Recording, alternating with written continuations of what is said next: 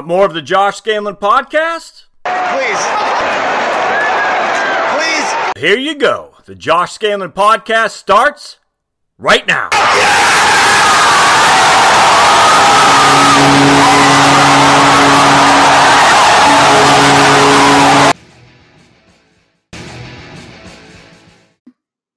Welcome to the Josh Scanlon podcast. This episode first appeared as a video on my YouTube channel at youtube.com/Heritage Wealth Planning. I hope you find it informative. Thanks.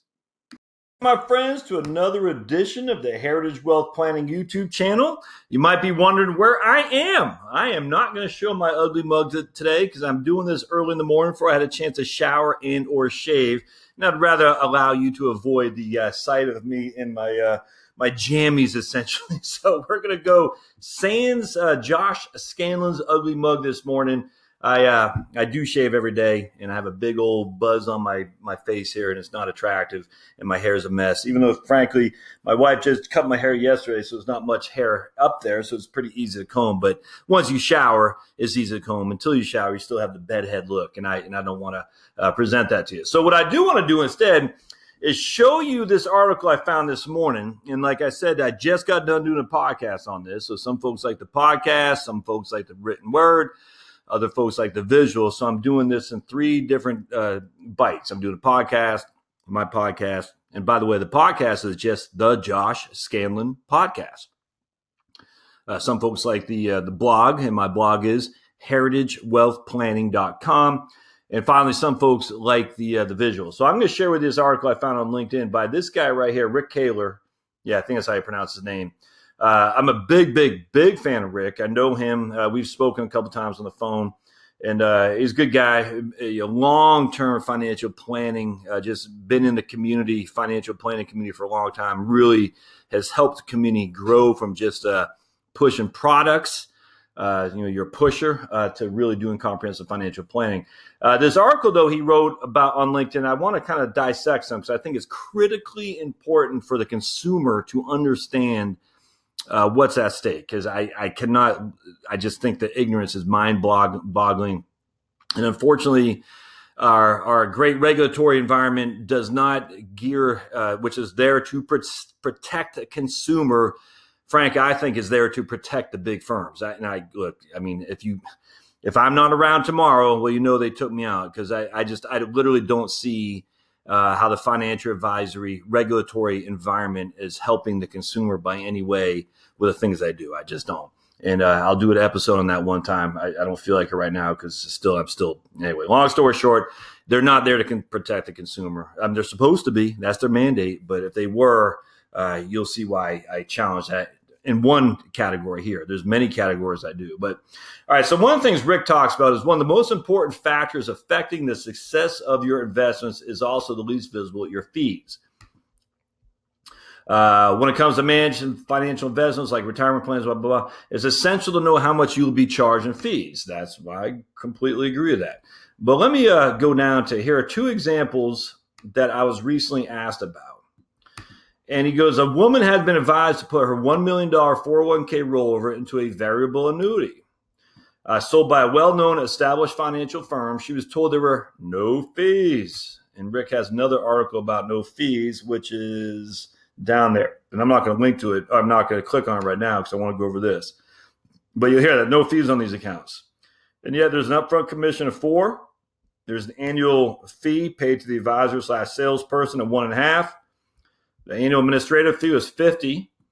And this, Rick, I was surprised he paid not so much short shift to this. There's an annual insurance fee of 0.5%. And I want to talk about that annual insurance fee. There's a way There's a way I can write on this, but I'm not sure how to do it, so I'll avoid that. Most annual insurance fees, my friends, are 1 to 1.35. Those are called M&E expenses on variable annuities. M&E expenses. Mortality and expense, and that's essentially the insurance fee, i.e. the death benefit. For the vast majority of people, it's an absolute waste of fee. There are examples. There's always an exception to the rule, but the rule is a vast majority of people don't ever ever come close to even needing that mortality expense, i.e. the death benefit. And so that fee has been charged nothing except to go in the pockets of the insurance company. So this actually is pretty cheap. If I could find a variable annuity that had a 0.5% insurance fee, I'd be like, wow, that's pretty cheap. Because like I said, most are about 1.15 is the average. It might be about 1, might be 1.35. With more bells and whistles, you can get up to 1.85. With less bells and whistles, you could probably get down to 0.9. I haven't seen anything for 0.5, but I mean, I'll go with what Rick says here. I don't pay much mind in the variable annuity industry anymore, so maybe that's correct. The charge for the underlying managers, this is the investments within the variable annuity, range from 0.8 to 1.6 with an average fee of 1.3%. There were no transaction fees. So the first year total cost was 7.3%. And going total cost was 3.3. And again, we get that annual ongoing, from taking this right here and adding it to this right here and adding it to this right there. So that's how we get that annual ongoing cost of 3.3%. So at $1 million, that was $73,000 that you're paying the first year, $33,000 a year thereafter. You will not build much. And this is the critical thing, build much of a retirement portfolio to paying those kinds of fees. And I'm just going to real briefly talk on this. If you have lots of fees stacked on top of fees, it's going to be impossible to build a retirement portfolio on the money that you already put in there. Now, you could get some, you could squeak out some gains, don't get me wrong. And I do know variable annuities that have actually done okay. Give you an example. You put $100,000 in, you wait 15 years later, it's worth 180. You might think that's fantastic. You're up $80,000. The problem is the market as a whole was up to $400,000. So you left, $200,000 on the table essentially for that last 15 years, where all you were able to do is capture $80,000. And the reason for that is because you're paying these fees. I mean, it's ridiculous. 3.3 on top of the front end commissions, whatnot. I don't care. I mean, at the end of the day, if that's what you want, that's fine. As long as it's been disclosed, I literally don't care. I would challenge you why you're doing that. But whatever, as long as it's being disclosed and you're comfortable that you're going to leave some upside and quite a bit of upside, frankly, whatever. I mean, it's your money. Do whatever you got. What I don't like is the second example here. And I think Rick in some ways misses the boat. And I'm going to just, and I wrote a comment on his thing about this. A man with $3 million investment portfolio was told he could reduce his investment costs from 0.75 to 0.25 by changing advisors. So his current advisor, we'll just say it's old Josh, is charging him 0.75, right? I keep doing that, I guess, because it's in the table. 0.75. I offer comprehensive financial planning. And on top of that, I have an annual expense ratio of the funds within the portfolio of 0.55. And I have transactions fees of $10 per trade. So what Rick is saying, because of that's my current advisor fee, this new guy is saying, well, hell, I'm going to save you 1/2 of 1%. And 1/2 of 1% or 0.5% on $3 million is the equivalent of $15,000 a year. I'm going to save you big time, 15,000 schmackers, because my advisory fees are only 0.25. That's what the proposed advisor is saying. Now, the proposed advisor has annual expenses of 1.55%, and he charges $300 a year in miscellaneous trades or miscellaneous fees, but he doesn't charge anything per trade. I'm going to overlook this here for just a second so I can get back to that. So Joey or Mrs. Smith was paying me 1.3% a year plus a few $100s a year in transaction fees and receiving full financial planning, which included investment, tax, insurance, retirement, asset protection, and cash flow advice.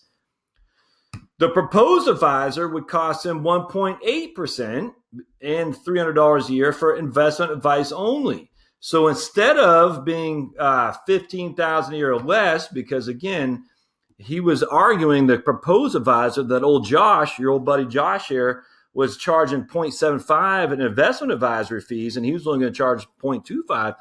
He was actually not including this right here, the expense ratio on the investments that are within the portfolio. And so because of that, he was actually going to charge more, 1.8% more, 1.8%, whereas old Josh is only charged 1.3%, which is actually $15,000 a year more than what the other guy was paying. So two things jumped out at me on this.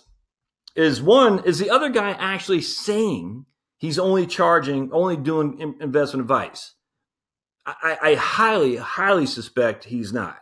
I highly suspect he's doing comprehensive financial planning. And how do I know that? Because that's what everybody says. They do real financial planning. Vanguard, I'll give you an example. But I don't want to go down there yet. I will go down there yet in a second with Vanguard. I love Vanguard. Don't get me wrong. But no one is saying they're only doing investment advice only. No one's saying that. They're saying they're doing comprehensive planning or financial planning or full financial planning or whatever it is.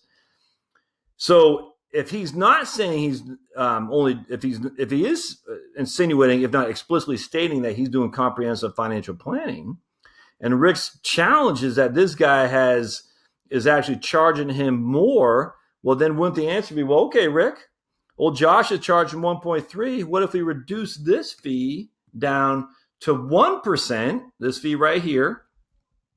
So now I'm charging 1%, the proposed advisor, plus 0.25, which means their all-in fee is 1.25. And by the way, I never said I was only going to do investment advice only. I am going to do comprehensive financial planning. So in Rick's scenario, Josh doesn't have a leg to stand on because this guy is saying, or lady saying, they're going to do full-fledged financial planning and he's going to do it cheaper. But it gets worse. Vanguard. And again, this is where I want to go into. And a bunch of that like Vanguard, they're going to do it for 0.35 here, but only 0.15 there. So essentially it's 0.5% for all-in advisory fees and expense ratios on their ETFs that they use, which is I charge 1.3, they charge 0.5. That's a third roughly of what I charge. And Vanguard is not only saying they're doing investment advice only. I mean, just look at the personal advisory services proposals and paperwork that Vanguard offers. It says comprehensive financial planning. It doesn't say just investment advice only. So now I'm Mrs. Smith, and I like Josh. He's a good guy, but man, he has charged me $15,000. Well, I don't even know what that is. More than $15,000 a year. Whatever it is. We'll just say $15,000 a year. It's 1.3, and I don't have my calculator here. No, I don't. Oh, yes, I do. So bear with me. 1.3 on $3 million. Let's see here. 3 million times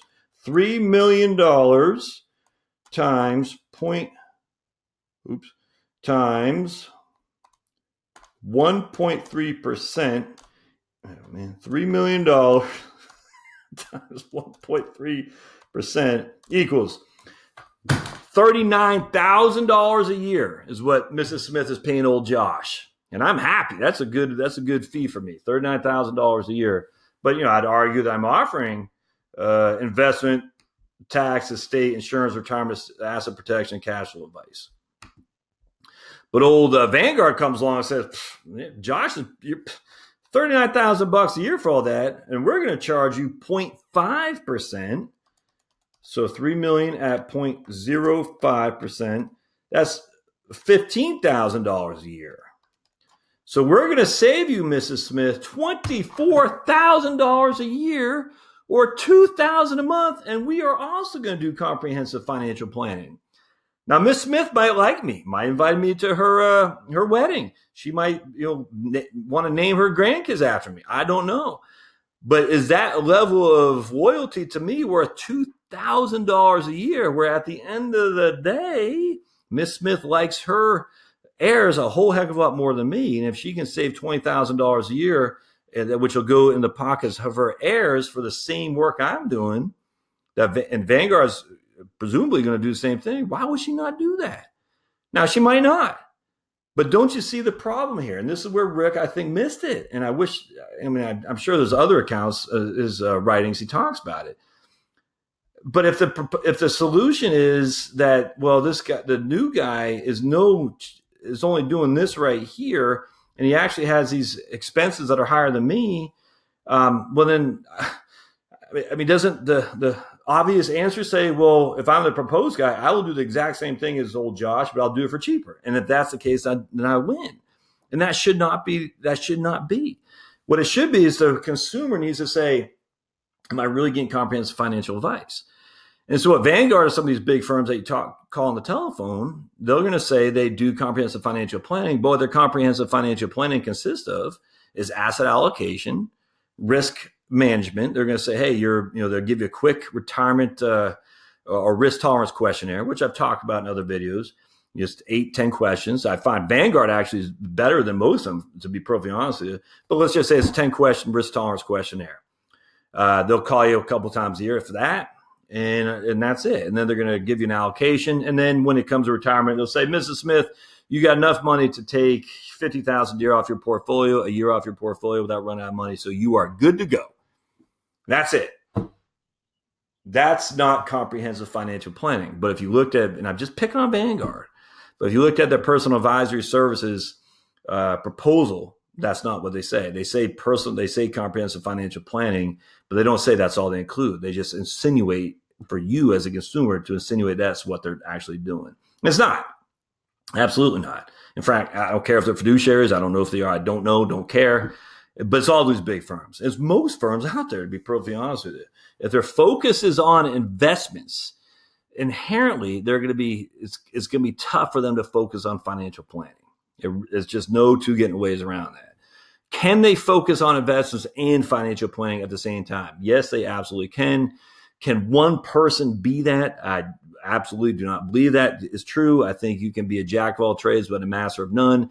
If I need a master for my financial planning, I am not going to a guy or lady whose focus is on investments. If I need a master to dive under the hood of my investments and look at all the betas and look at cash flow of various stocks, dividend payout ratios, earnings projections, I do not need a financial planner.